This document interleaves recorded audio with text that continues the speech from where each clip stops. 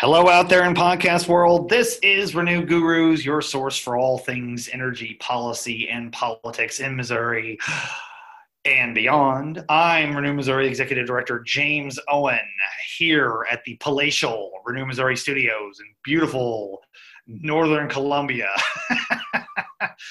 With us on the boards, Danielle Wilson in her final month. Tim, can you believe it? It's hard to believe. It's hard to believe. I've only been through 3 office managers in the past year and a half.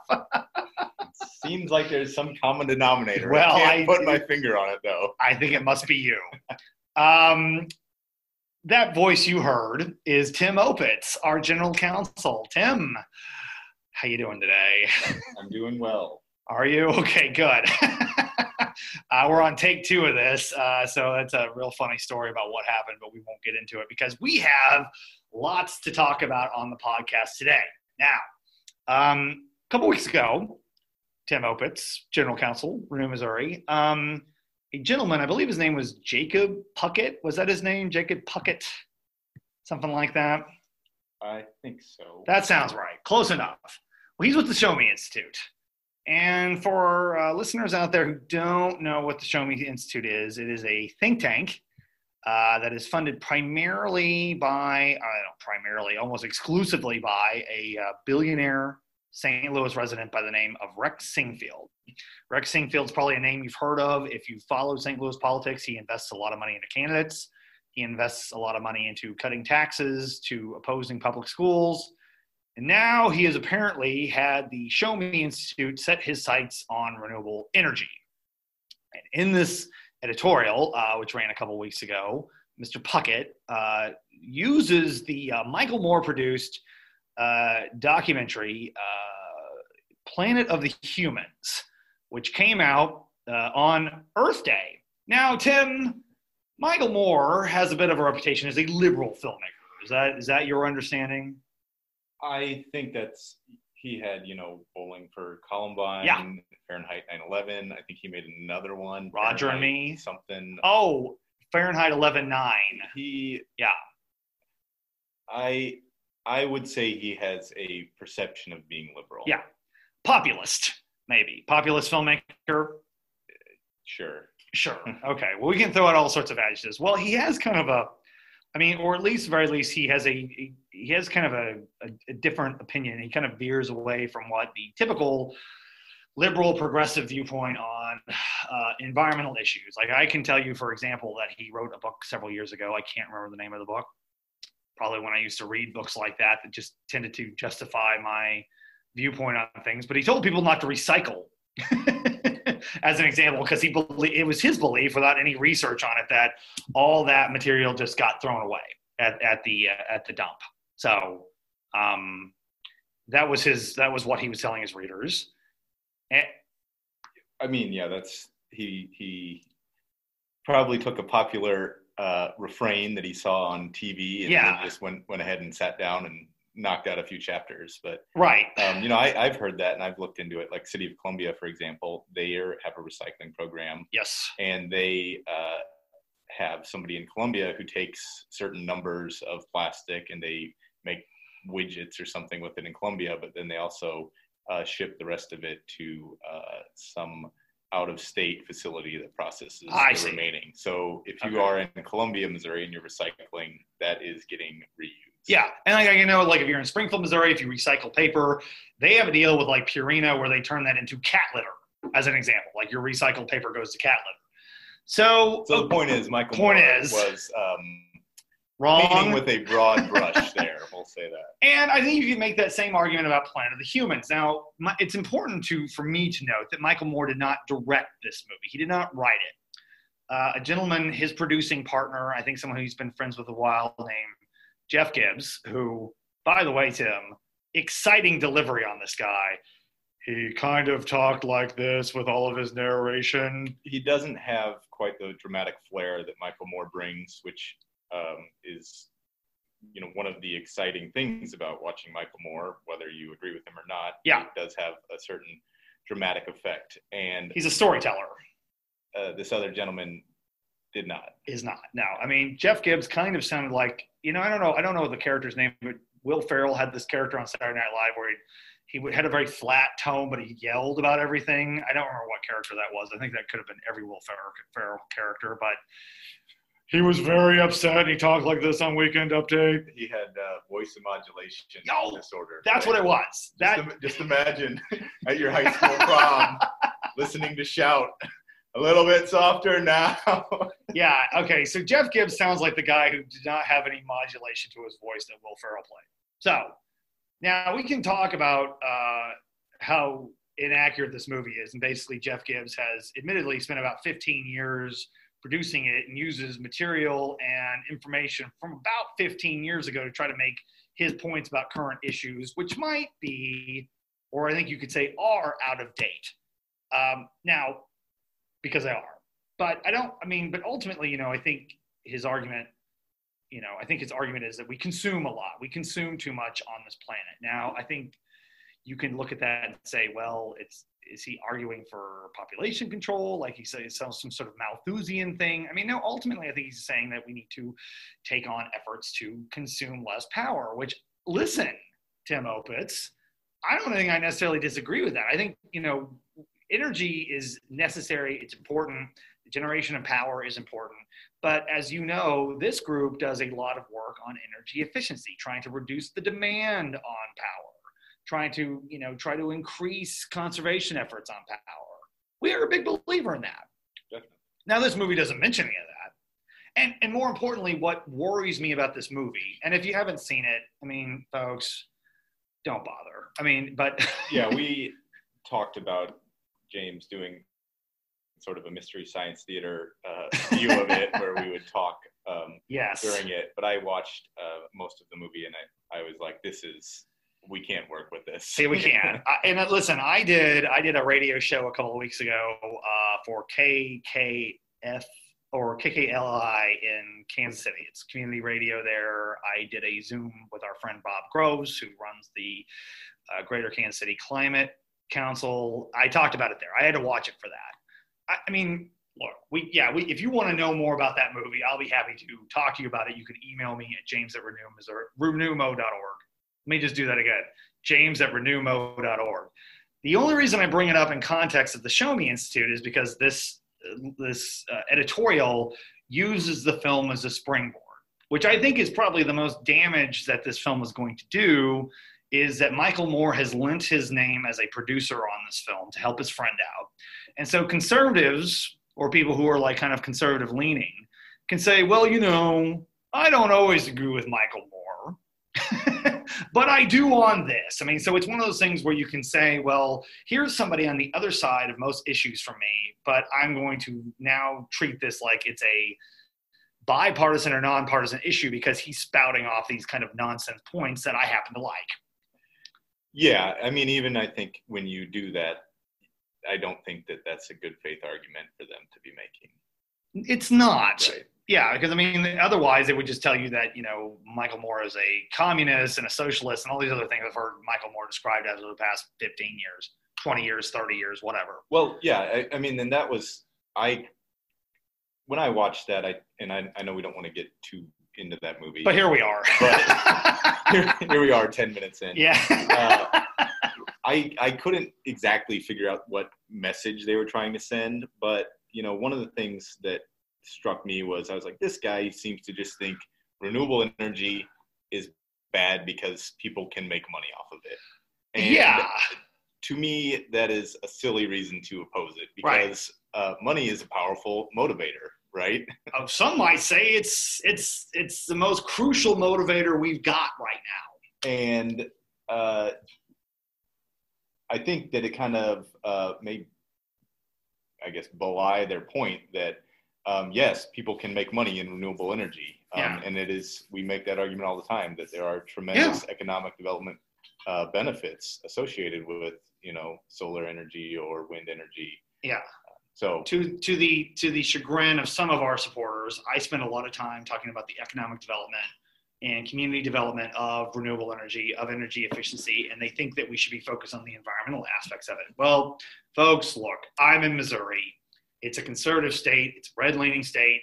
the economic message is going to always be more important than the environmental message. And that's just the reality of it. And so, yes, for Jeff Gibbs to say, well, I'm really surprised that all of these companies like Goldman Sachs are putting money into renewable energy, or whatever he's saying. Yeah. Like that. He said it just like that. And, but yeah, you're right. I mean, but he's basically trying to say then that because it is some sort of capitalistic endeavor, it's just as bad as coal, or it's just as bad as gas.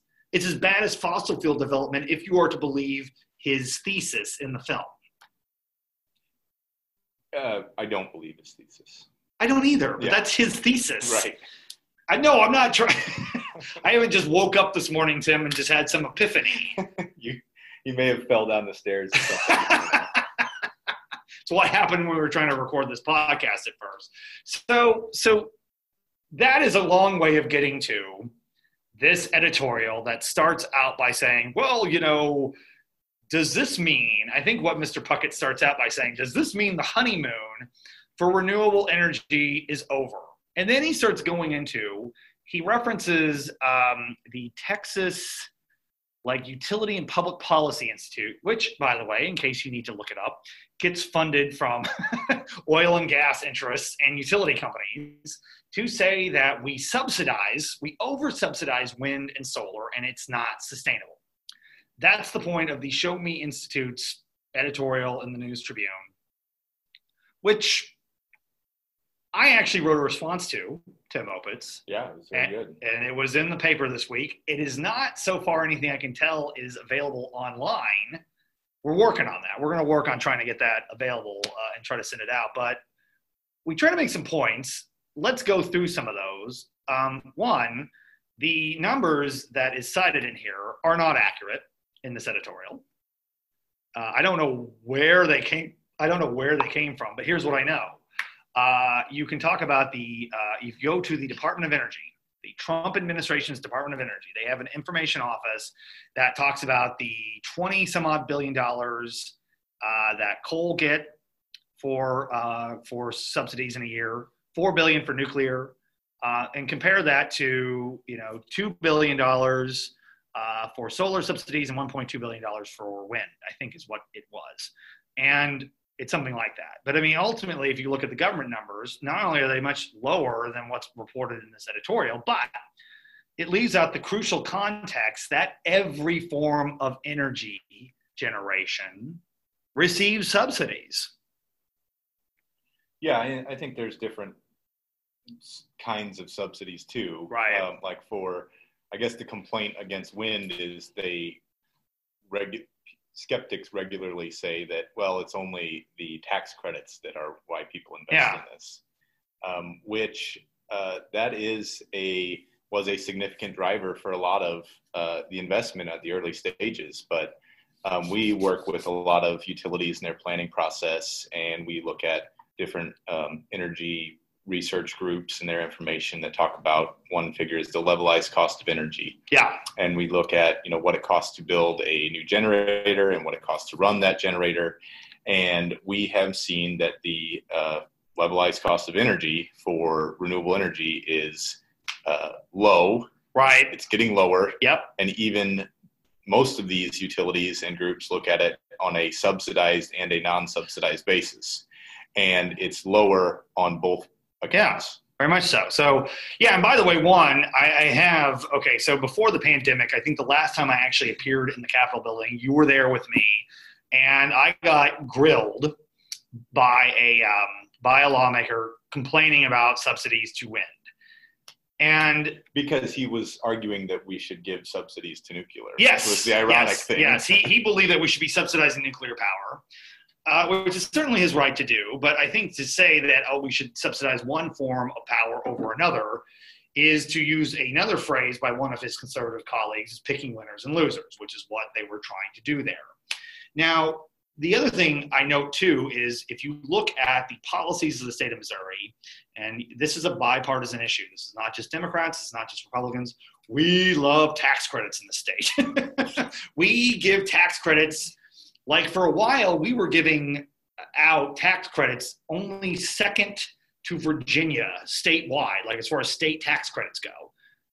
We don't have policies that are antithetical to tax credits in the state. I mean, so like, why is it that tax credits for wind or tax credits for solar are bad, but it's not bad to develop historical property for multifamily housing, as an example? Right. Well, I guess one distinction would be with these energy credits, it's usually federal taxes, but federal tax credits. But I mean, well, but if your principle is, if you're creating something, you should have the right to the profits from your enterprise, then I would think you would say these tax credits are not really a subsidy; they're really just a lower tax. Yeah. I mean, you can make that argument. Right, which Republicans like lower taxes. They like typically. Lower taxes, right. Yeah, so the fact that you are complaining about that for wind might just mean you don't like wind, and it's not that you don't like lower taxes. I think there's some of that, yeah. And I think there's some of that. So you have the Show Me Institute saying all of that is bad, and we subsidize it, and they ignore the subsidies that coal and oil and nuclear get. But also, more importantly, I think, and this is something we try to touch on in our response to this, is right now, if you look at the marketplace for energy, this marketplace that's going on around us that we really can't see and that we're really not aware of because it's all kind of done by regional grids and that sort of thing, wind and solar are winning at the free market in those circumstances. With the utility companies, are they not, Tim Opitz? Yeah, we've got two prominent recent cases where the commission basically said, yeah, wind is winning because it's economical. Yeah. One was in the KCPL and Westar merger, which are now Evergy, but Renew Missouri's position was, well, we need conditions in here to say that you're going to pursue wind. Right. And the commission and the companies in that case basically argued and decided that, well, we're not going to attach these conditions because it is so economical for wind right now that the utilities are going to continue adding wind because it's driven by the market. Yeah.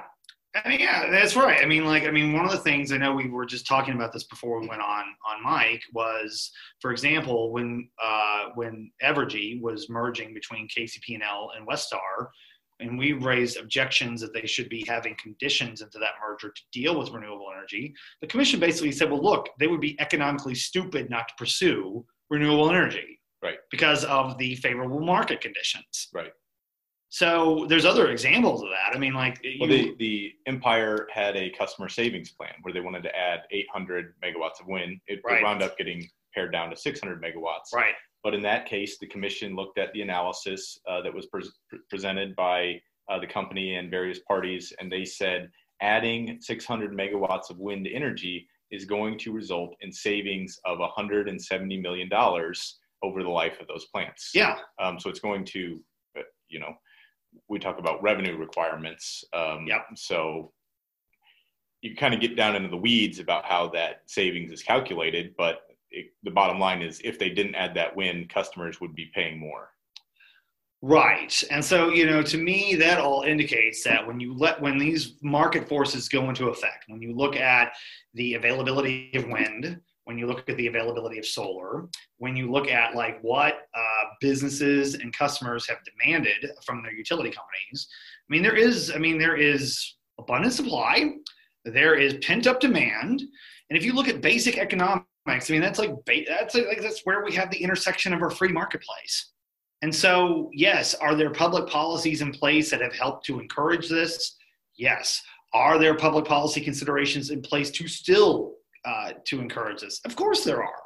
But there are public policy considerations for almost everything in the marketplace, to the extent that when you have an organization like the Show Me Institute, which, we'll forget about what its real purpose is, but what it says is it's supposed to be promoting ideas to promote the free marketplace.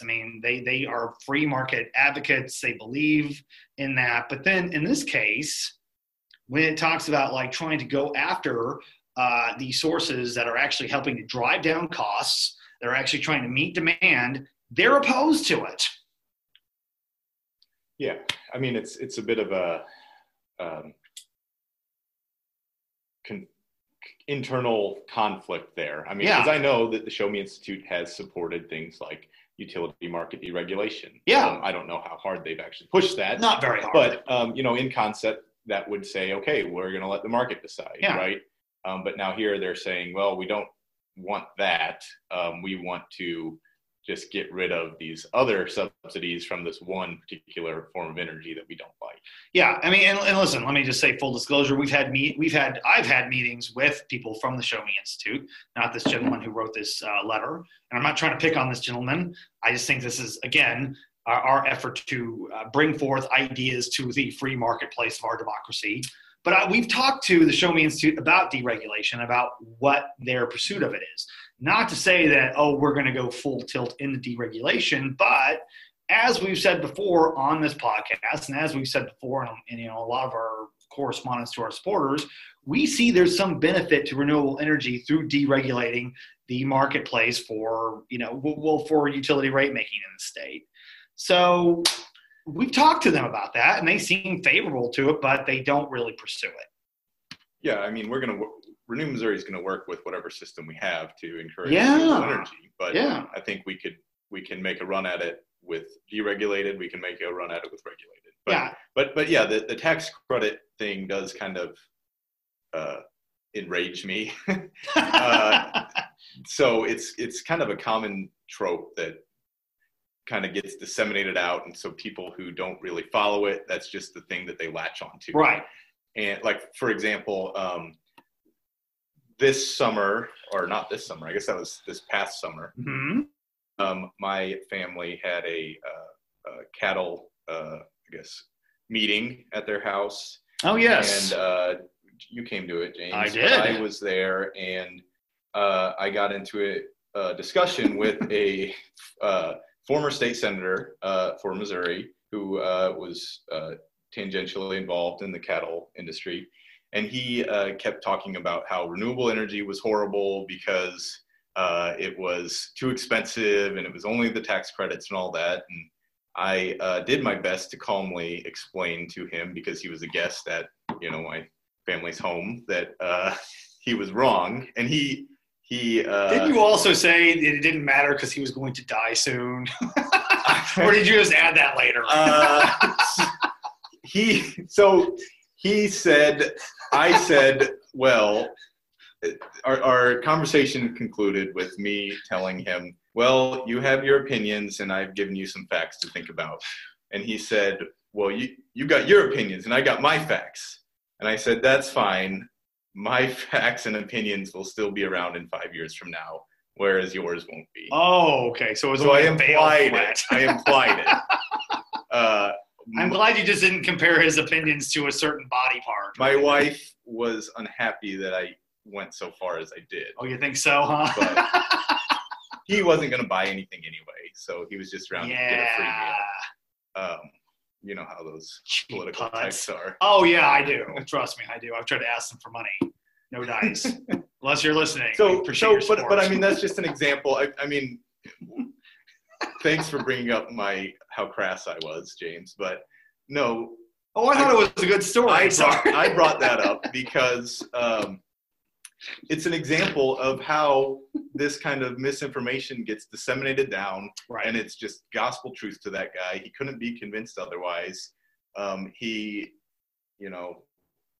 told him what I did for a living. I told him how long I've been doing it. I tried to give him facts and talked about different cases, and he just wouldn't have any of it. And the thing that he was most mad about was he'd been part of some group in a county that was opposing a wind farm and sort of sowing a lot of discord. Yeah. And one of the landowners there who has wind turbines on their property told him and his son that they couldn't make hay on the property anymore. And he just couldn't understand why. And it's like, well, you're really going to attack this guy for putting up a wind turbine? And then when he says, I don't want to let you cut hay out here anymore, that you're going to get mad at him? So do you think that maybe there was some personal animus that went into his opinion about wind? I think there was misinformation initially, and then I think the personal animus came after this guy said, you're trying to cost me a lot of money here, and you're making everybody mad at me for having wind turbines on my property. So get lost, I think, if you wanted my opinion, Tim, I do want your opinion. I think it was perfectly reasonable what you said to him. Modern medicine has advanced, so I may be wrong about that 5 years. So yeah, he could very well be listening now and now being mad at me because I'm just stirring all this up again. Sure. You think he's listening to podcasts? I would be. I don't think podcasts about renewable energy. Yeah, he's like tuned into Spotify. Well, we do cover politics a lot, so maybe. That's true. I'm sure that in the millions of listeners we have, he might very well be one of them. Well, yeah, so to address that sort of information, I thought your article was very good. Oh, thanks. Published in Jefferson City. Yes. It probably won't change minds that aren't willing to be changed, but I think it's good for the majority of people out there who are reasonable and may just not work in this every day, for them to experience a counter perspective there. Yeah. Well, I mean, one of the challenges, we are the only organization in Missouri doing this. So when it comes to Missouri politics, we're really the only ones that are really paying attention to things like this. I mean, to be fair, I got this from another environmental lobbyist. I mean, he's obviously paying attention to it too. So I shouldn't say that, but we're the ones that are, making the point. It is our job. We get paid to do these things. It helps that I believe it. I'm not trying to say like, oh yeah, I'm just in the pocket of big solar, but so when you're dealing with this, you're going up against, and this is how it feels sometimes. I'm going up against talk radio. I'm going up against cable news. I'm going up against the internet and memes on Facebook. And so all this information, all this noise gets out there of information, which, I think it's safe to say that we probably have perhaps too much information out there. I think Nate Silver calls it the signal and the noise, right? There's a lot of noise out there, but there's only one signal, or there's only a few signals that are actually providing accurate information. Did I stump you on that one? There is a lot of information out there, and it can be hard to discern which should be followed. Yeah, and so when I see this, I don't necessarily know I'm going to reach to the same people that saw that or saw something on Facebook or heard something about Solyndra on the Mark Levin show. I literally don't know how to keep up with it. The best we can do is we respond, we put out our own information, we try to talk about the economic and non-economic benefits of renewable energy and energy efficiency. We do our little newsletters, we lobby, we do all that stuff in hopes that there is a little bit of sanity going up against all these other things that you're hearing. Yes. I don't want a medal. I don't want a statue. Good thing, because they'll tear it down in 20 years. Statues aren't in vogue right now. But I do think that it is. Especially, and then it is rough when you see, a celebrity like Michael Moore use his credibility, which I think he has a lot of credibility with liberals, to go and make an argument against renewable energy that has a lot of old, outdated information on it.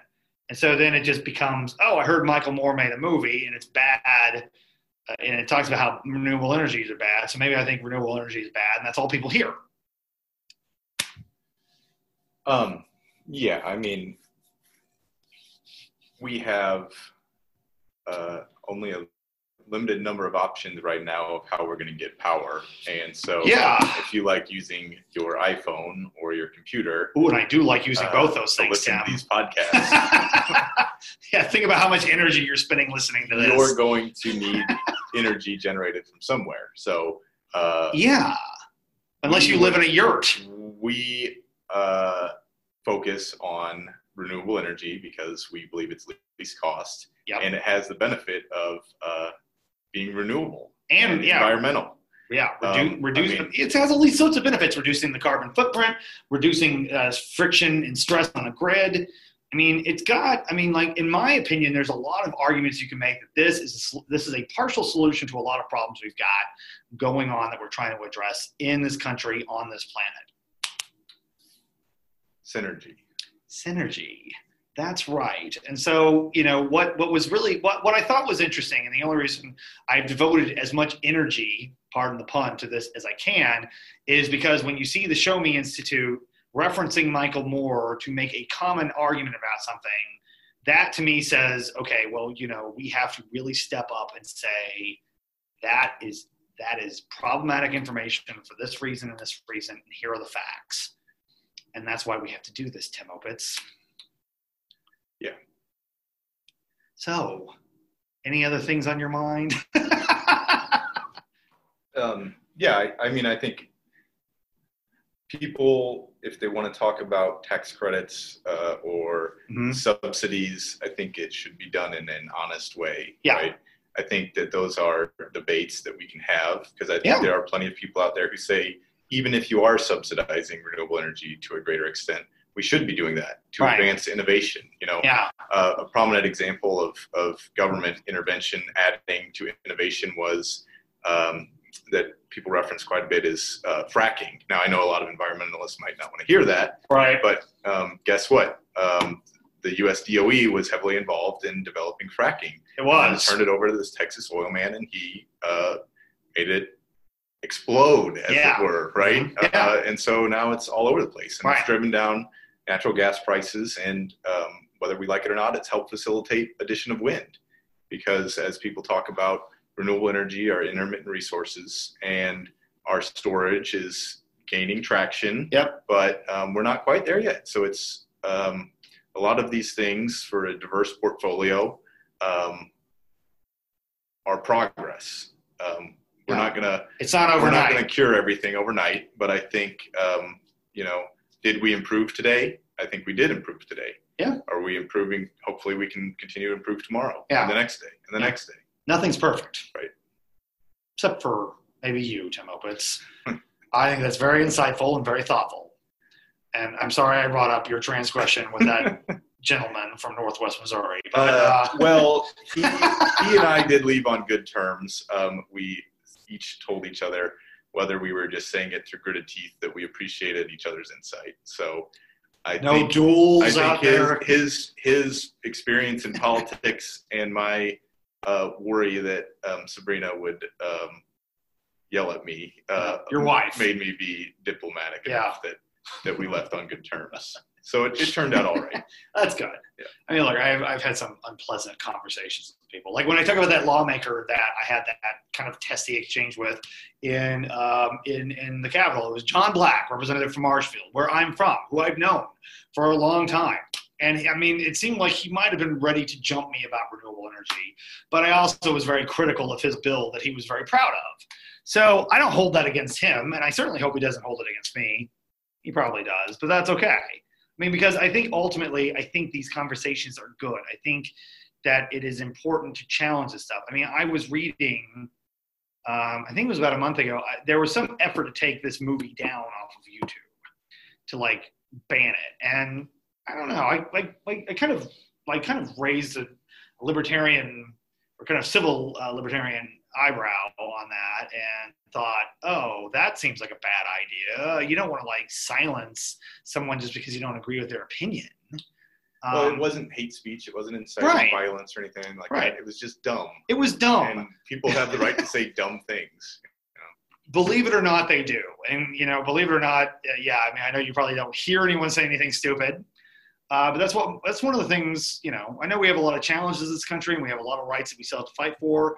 But, that is one of them that we should still be fighting for, because it's good that some of us get it. Some of us don't get it as much, and some of us are having limitations on our speech. But, it's a good thing. It's a good thing about this country that we have that ability. Marketplace of ideas. Marketplace of ideas. Tim Opitz, thanks for participating and allowing me to soil your good name on this podcast. Danielle, thank you for running the boards on this. And I will just sign off by saying thank you all for listening to Renew Gurus. If you like what you hear, go subscribe to us on one of the major platforms that we're on. Go share this on your social media pages and write a positive review. Don't write a negative review because that doesn't do any good. Yeah, we'll just delete that. And we don't care. Yeah.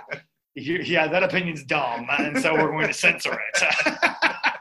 But for now, this is Renew Guru signing off and wishing you a happy tomorrow.